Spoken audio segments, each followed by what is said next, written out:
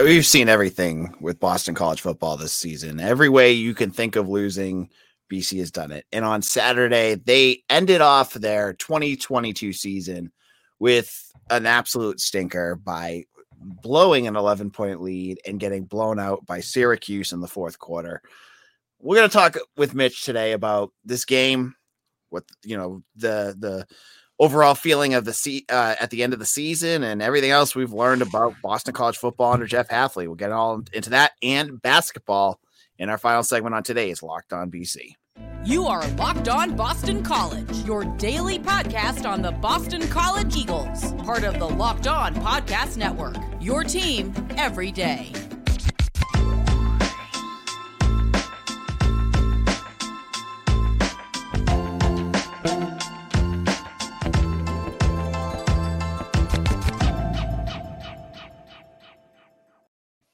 Locked On BC. This is AJ Black. Happy Monday to all of you listening on the podcast, and happy Sunday to all of you who are listening live. Now, hope you all had a nice Thanksgiving. I certainly did, but we're here to talk about Saturday's game. A very, very frustrating affair by the Boston College Eagles to end their season. They lose 32-23 to the Syracuse Orange. And, this was a game they had to win. They had to win. They had the opportunity to win. And just like everything else this season, it just went completely off the rails as they lose, blowing a big 17-6 lead. And with me to talk about this mess is Mitch Wolf. Mitch, happy belated Thanksgiving. Happy belated Thanksgiving to you as well.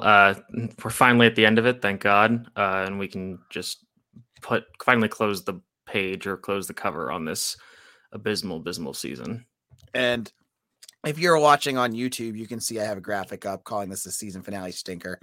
And I hate putting a picture of Zay Flowers up there because he should not be the person representing the term stinker, but it was just the picture I found. That's the one I was going to go with. But this was a game that BC jumped out right out of the bat. They had the block punt.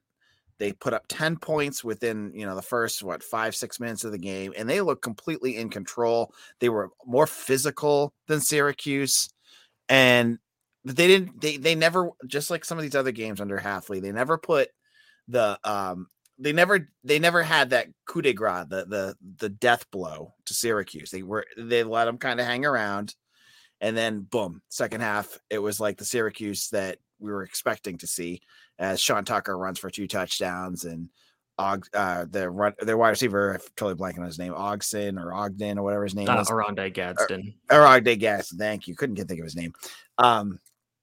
Torches BC, and they lose. Mitch, I want your thoughts. What was your reaction to this game?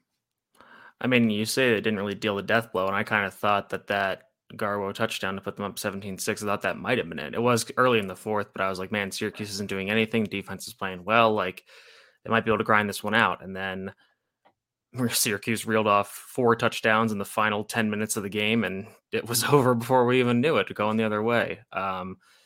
Yeah, I mean, I said BC was going to win this game. I was feeling good about that at that point, and then they just completely broke down. And I haven't gotten a chance to watch the whole game back yet, so I can't exactly say why, but I mean, the defense just completely broke down, and they were bending, not breaking for most of the game, which was good. But they, even I'm not going to say like, oh, the one penalty flipped the whole thing, but that roughing the passer on Donovan Ezeraku, who had a very good game on the field, in between the whistles, between plays, and maybe after the game, not so much, but that roughing the passer penalty, which you could argue about, but regardless, it's hitting quarterback late, so that's going to happen. That was the turning point of the game when Syracuse, that's when they started reeling off all those scores, just hitting big play after big play. And NBC just couldn't keep up with them at the end. Yeah. And I feel like it'd be hypocritical for me to complain about penalty calls when just 2 weeks ago we were calling out the NC State writers for doing the exact same thing. At the end of the day, that's I think it's just the way football is now, right? With the roughing the passer calls. To me, it looked bang bang, but literally they give the benefit of the doubt to the quarterback every single time. Mm-hmm. And it's a hard job for these defensive ends to make those plays. And You can call. I saw people calling it stupid.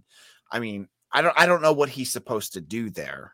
I mean, I don't agree with that. I mean, I think that this happens in football a lot. I mean, I think you could compare it to the Cole Batson penalty against NC State, where he couldn't pull off trying to tackle a MJ Morris who was kind of sliding, kind of juking. So that's just going to happen. And I know Hafley has kind of talked about certain penalties, like he obviously doesn't want like procedural penalties, minimize holding penalties, but sometimes it's those like late hit penalties. He's going to say like, hey, listen, you're playing hard. We'll eat that, because sometimes it gets called, sometimes it doesn't. So, and even if you say like, okay, Syracuse scored after that touchdown to get it 17-12, BC still had plenty of opportunities after that to on defense get a stop, and then on offense, put up some points that mattered. They obviously scored the final touchdown, but the only thing it affected was the spread, which for me was good, but it did not affect the outcome of the game, obviously. Now, there's a lot of negativity going around in the program. Obviously, when you finish a 3-9 season, there absolutely should be. When you look at this loss, what is the one thing you mentioned? The defense. If you were just to ballpark it right now, Mitch, what would you point to being the biggest reason the defense fell apart, or the reason this team lost this game? So I'm not trying to blame injuries, but I think at the end of by this point in the season, you've got like, I don't think Josh DeBerry played at all. Elijah Jones didn't play at all.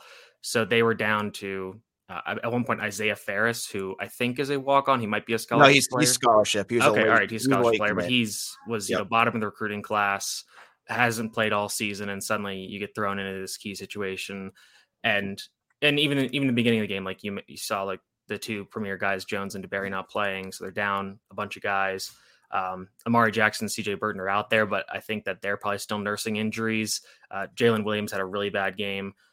He got picked on a ton, and because you're down those guys, you have to shift your defense to more of a zone defense, because you're like, okay, these guys don't have the speed to stick with Syracuse's receivers in man, and then that allowed Garrett Schrader to kind of pick BC apart in zone. So gotcha. That was, I think, and then towards the end of the game, you saw him, hit some deep shots because of that. So I think that would be the primary reason why. So you're making excuses for Hafley? Yeah, of course. No, but in honesty too, though, you mentioned two defensive quarterbacks. They were also down Cole Batson too. Yeah, exactly. Yeah, down another safety as well. You saw Steve Flubersher get in there. So I mean, I think this is a bit of a concerning trend. Last year, you had BC with a simpler issue on defense, where you had a lot of, and it was also sickness, but you had a lot of guys missing the last 2 games with injuries. So I am a little concerned about how this team deals with the attrition of a college football season.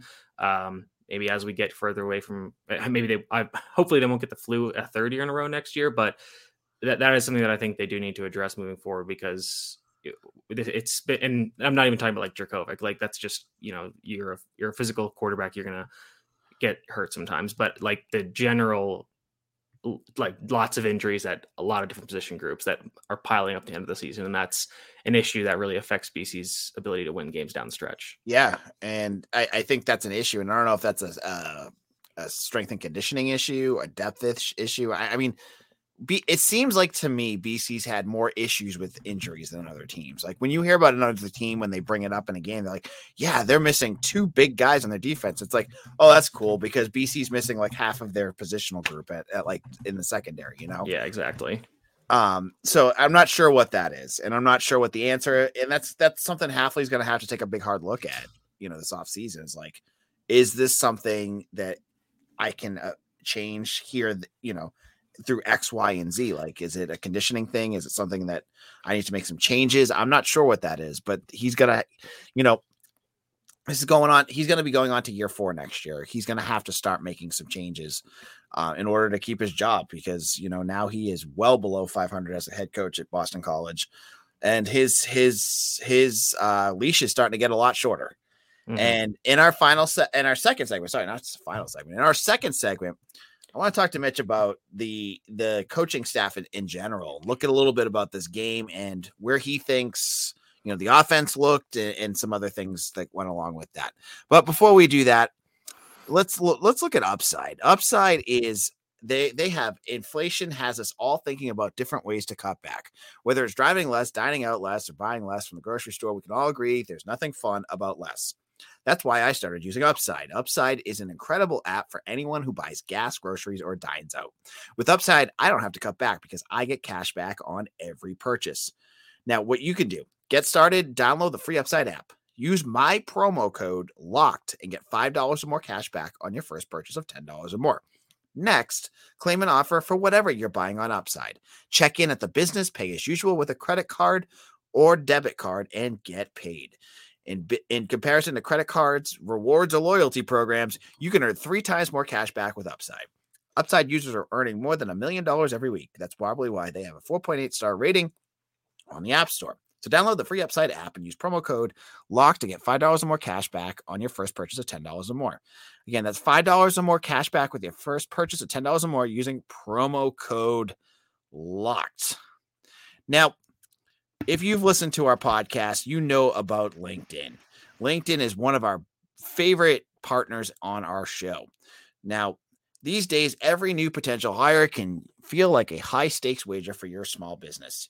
You want to be 100% certain that you have the access to the best qualified candidates available. That's why you have to check out LinkedIn Jobs. LinkedIn Jobs helps find the right people for your team faster and for free.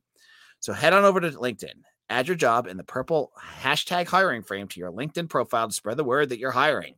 Simple tools like screening questions make it easy to focus on candidates with just the right skills and experience so you can quickly prioritize who you'd like to interview and hire. It's why small businesses rate LinkedIn Jobs #1 in delivering quality hires versus leading competitors. LinkedIn Jobs help you find the best qualified candidates you want to talk to faster. Post your job for free at linkedin.com/lockedoncollege. That's linkedin.com/lockedoncollege to post your job for free. Term and conditions apply. AJ Black back here with Mitch. We are talking about this weekend's game. The end of an era. The worst season for Boston College since 2015. Some people think it's worse than 2015 because of the expectations of this team, and I understand that. Other people, and I think myself included, will probably put it just slightly ahead of it because at least in 2000, this season, there was a good win in there. And I think that made it a little bit more tolerable. Mitch, I have a question for you. If you put this team against the 2015 team, who would win? That is an excellent question because the 2015 defense was elite. We do have to remember that. And the BC offense already sucks, so they're not scoring any points. Yep. But the BC offense in 2015 was historically terrible. And BC's defense this year is up and down. We'll say below average. So, I mean, I think it ends up like the Wake Forest game from that year, from 2015. It's like a 0-3 slog with just tons of offensive mistakes. I think it's a matter of which defense scores more points. Honestly, I think both defenses would outscore the offenses. Yeah, and so this season comes to a merciful close, and as some folks have been saying, they want Jeff Hafley gone. I understand as a fan, excuse me, part of this fan base is just done with Jeff Hafley. They think this is a big issue. And, I think we saw a lot of issues again rear its ugly head on Saturday. Looking at this offense, though, do you think, Mitch, that this offense can take what does it need to do to take that next step next year, knowing that you're losing Zay Flowers, but maybe they hit the portal to get them some things to go right? Yeah, I think you need to find a way to make this offensive line be at the bare minimum competent. This was actually, in terms of their pass blocking, one of their better games. I think Moorhead was only pressured on about 25% of his dropbacks. Usually it's closer to 40%. So that was a nice improvement. They were able to run the ball a decent bit, which I thought they'd be able to do. But like I said, I wasn't super impressed by the Syracuse defense, and we've seen how terribly this offense performed against real defenses. So wait a minute. Let me jump in for a second here. I forgot to add, Mitch, tell the folks who had the highest, I think it was the highest offensive grade for Boston College yesterday. It was Jack Conley. It was Jack Conley's blocking. His pass blocking grade was an 86.0 in, let's see, where'd it go? In 46 pass blocking reps, he only allowed 1 pressure, no penalties. It was a hurry. So props where props are due. Jack Conley had an excellent game the last night. And His counterpart, Ozrapilo, did not. He had 2 pressures and a holding penalty at left tackle. So Conley had a great game in what could be his final game. He might transfer out, but it's nice that he went out on a high note. I'll say that. All right. So I got you sidetracked because I had to bring that up. But go ahead, go on to. Yeah, they just need to get this offensive line to a point where they're competent, and I think they have plenty of guys in the room. And we know Kevin Pine is probably leaving, and I don't really care because he hasn't been able to get on the field even this year until the final drive when the offensive line has been terrible. So that's fine. I think you just need to hope. I mean, I'm not sure what's going to happen with Christian Mahogany. And they do have guys coming in. I think maybe you just kind of get the young guys, start giving them reps as the starters in training camp. That'd be Jude Bowery, Noah Clifford, even Otto Hess. It's a shame. Otto Hess was having a pretty decent game for the most part, especially in the run game, and then had a few really, really bad reps and had 2 penalties late in the game. So I had wanted to see him play above Jackson Ness for a little while, and towards the end it really fell apart for him. So that was disappointing to see. But I mean, again, it's really all in the offensive line. And I think that's been this whole issue for this team the whole season. That's what I've been saying, is that those injuries have really just made it impossible for this offense to operate in any kind of efficient way. In terms of the other positions, I honestly feel pretty decent about Moorhead coming back next year. I mean, he was essentially a freshman this year, getting his first starts on a pretty bad team, and there were good moments. There were also some pretty bad ones. So I think that they're going to stick with him. They have Peter Delaportis there as well, who can, you're redshirted him this year. You can kind of see what he has as the redshirt freshman next year. And I think you have those 2 guys compete. I'm not sure if Jacoby Robinson is going to come in the offseason or in the spring, but I'm not really sure going into the portal for a guy. And you're essentially saying we're bringing you in as competition, because I can't really think of a guy out there off the top of my head who's entering the portal besides, I mean, maybe Jeff Sims from Georgia Tech, but he's been injury prone, is not, the greatest thing ever either. So I think it's going to be tough for you to bring in a guy, say, hey, like, we're going to have you come in and compete with this guy. And I'm not sure Hafley is the kind of guy who wants to, Jurkovec was a little bit different situation because it was his first year, but I don't think he's the guy who wants to go out and say, hey, you're the transfer guy. We're promising you the job as long as you transfer here. So that's one thing. In terms of the other skill positions, I feel pretty decent running back, especially if Pat Garwo stays. Wide receivers pretty solid. They got a lot of guys there that they should be able to figure something out. Tight end is a little funky because you got George Stack is leaving. You're a little thin for depth there, I think. So maybe they keep going. They've really been hitting the portal hard for tight ends, as there just seems to be a lot of them hitting the transfer portal. So and they might be losing 1 or 2 as well this year. So it wouldn't shock me if they went out and got a guy there. I think next year, in terms of what you want the offense to be, I think they really want it to be, I mean, it's weird to say, but kind of like some of the Adazio offenses where it's we're really going to run the ball hard and we're going to build play action off that, because that's kind of how you want to build Moorhead up. And that's where he's been pretty successful. I would say he has good accuracy deep down the field. He makes some really nice deep balls. And there are times when he has really good pocket presence, but there are other times when he doesn't. And that's something that comes with experience. So I'm fine with riding with Moorhead next year, but you really just have to surround him with a decent offensive line that can, make the run game. Again, it doesn't have to be like an AJ Dillon or Jonathan Hillman style run game where they're just reeling off these big gains, and it just has to be competent. You can rely on them to, and kind of how it was this game, where get 4 yards on first down, make it 2nd and 6, get another 4 yards, make it 3rd and 2, third and 1. That's really all you need. And you need them to, if they have one bad game in pass protection, fine, but you need to be them only averaging a pressure rate of 30, maybe 35%, not 40%. You got to get them just up to a basic level of competence. That's what I've been saying all year. And before you go, Mitch, let's talk about Zay one last time. It's final game for Zay Flowers. This is the positive. And I think we're in the midst of all of this crap that we sat through this year. If you sit back and watch some of those plays Zay made, and I know he was on it was a bad team, but to watch him bust his butt, and I know Hafley mentioned it last night, and really to the last down to put full effort out there all the time, there's certain guys that leave this program and you root for. AJ Dillon was one. I loved watching him play, and I was so happy to see him get drafted and see him being successful.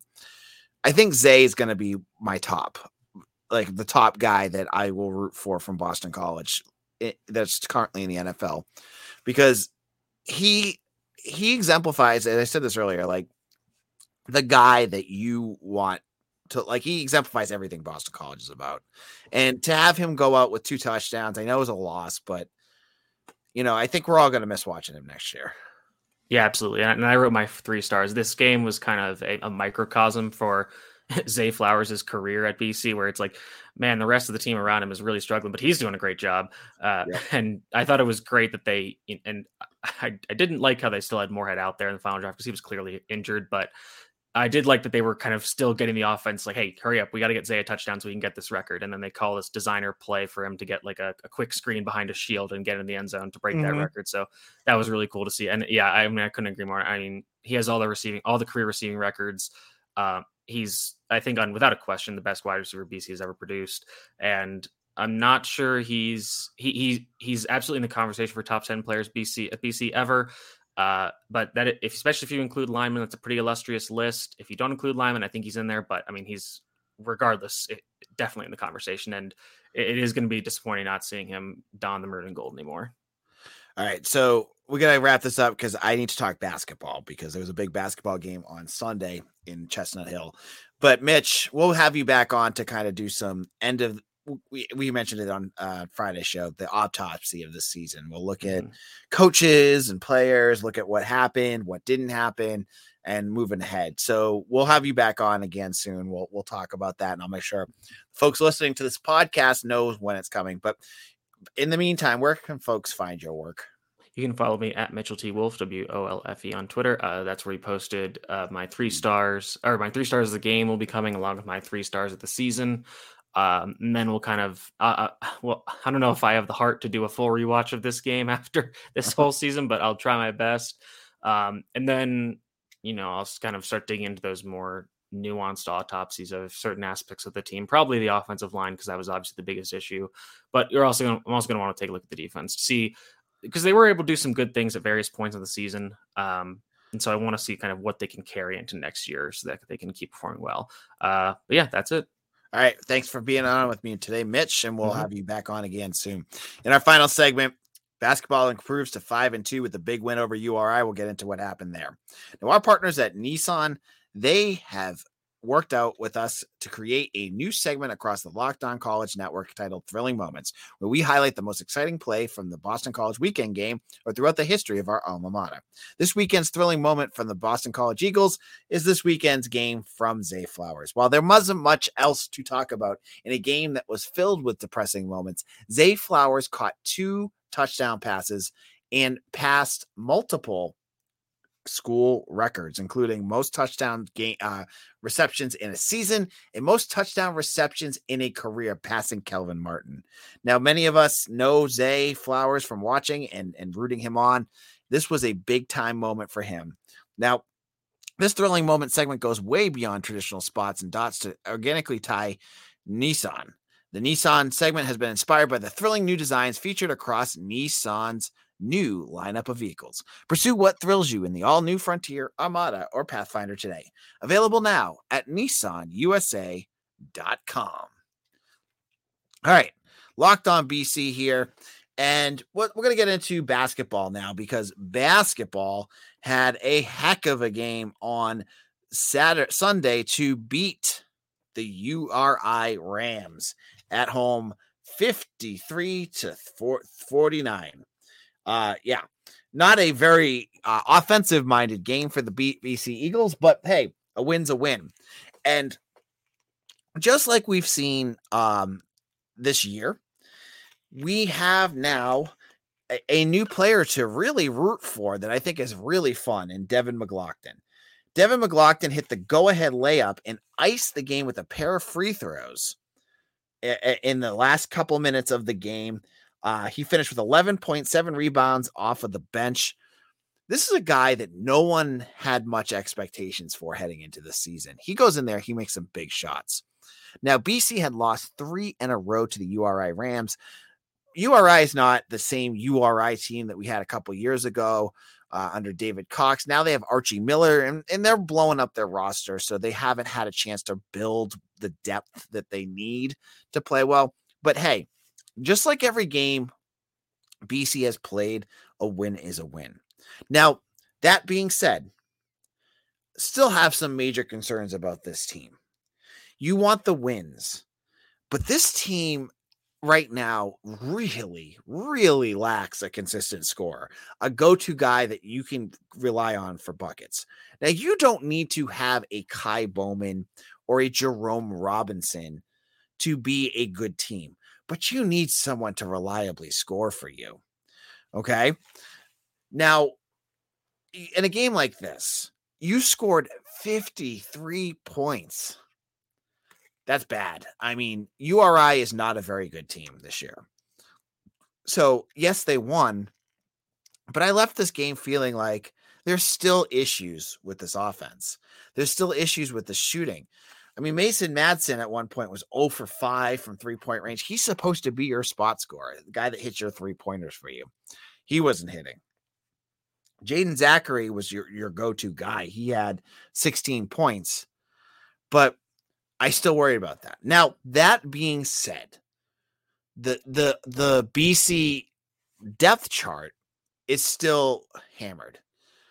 DeMar Langford played, but he didn't look like himself. He's still, whatever he got right around that time they went to the Virgin Islands, it still feels like he's not 100%. Clearly not himself.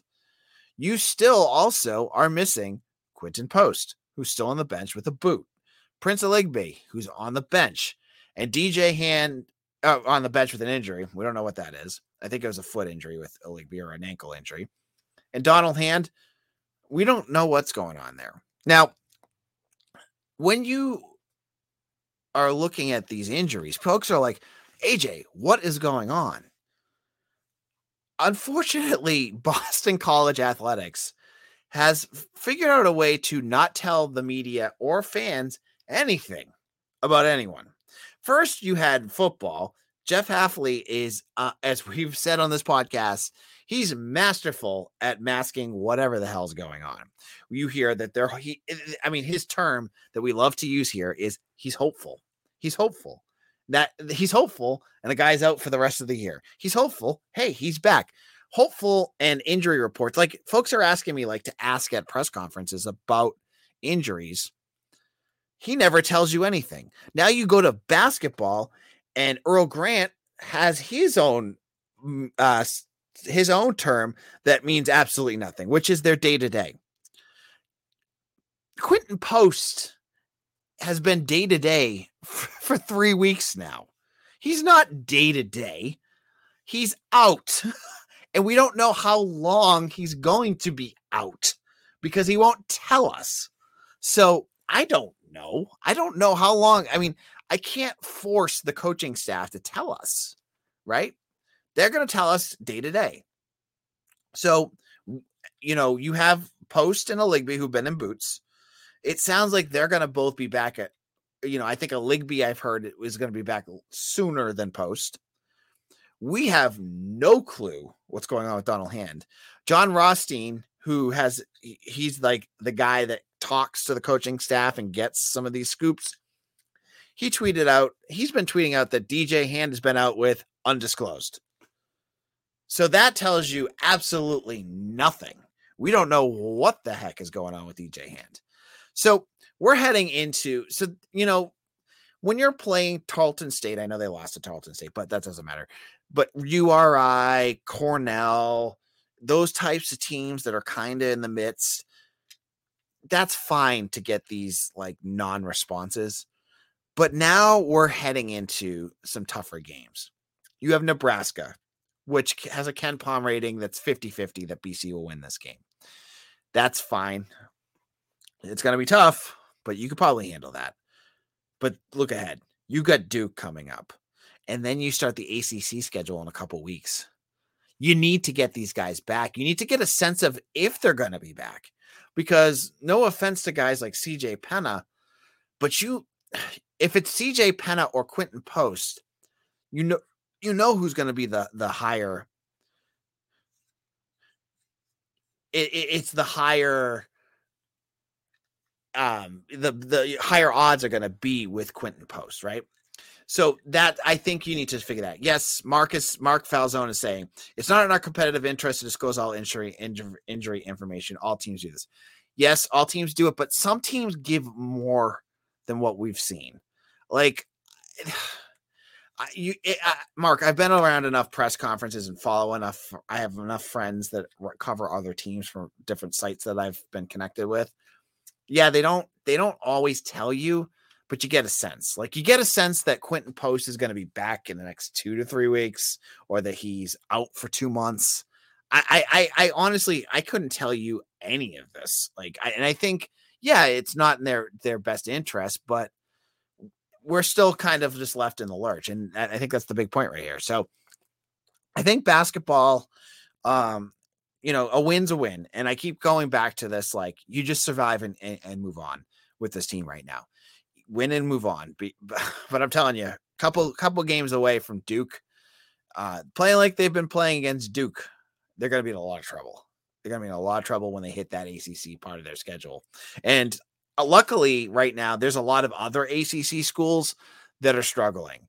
I mean, UNC was number 1 in the country. They have I think they have 2 losses in the last couple of weeks. But I mean, they're still very good. But Louisville is a complete disaster right now.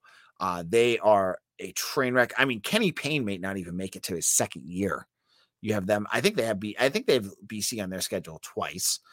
Florida State struggling. You've got a lot of teams that are ripe for the picking, but health is going to be the big thing for BC because their defense is showing it up. But the guys that are out right now could really, really give BC that boost on the offensive side where they've been struggling. This is AJ back. We'll be back again tomorrow. I want to talk about the transfer portal. I'm sure there's going to be more news coming up, but there was one offensive lineman that already entered. I'm going to talk about him. I'm going to talk a little bit more about the season. I'll probably have Mitch back on either today or tomorrow or Wednesday. We'll have him on. We're going to have a lot to talk about this week. If you have not done so already, please subscribe to our YouTube page and become a subscriber. It takes 10 seconds. It doesn't cost you a thing. Thank you all for listening. We'll see you again soon. Take care.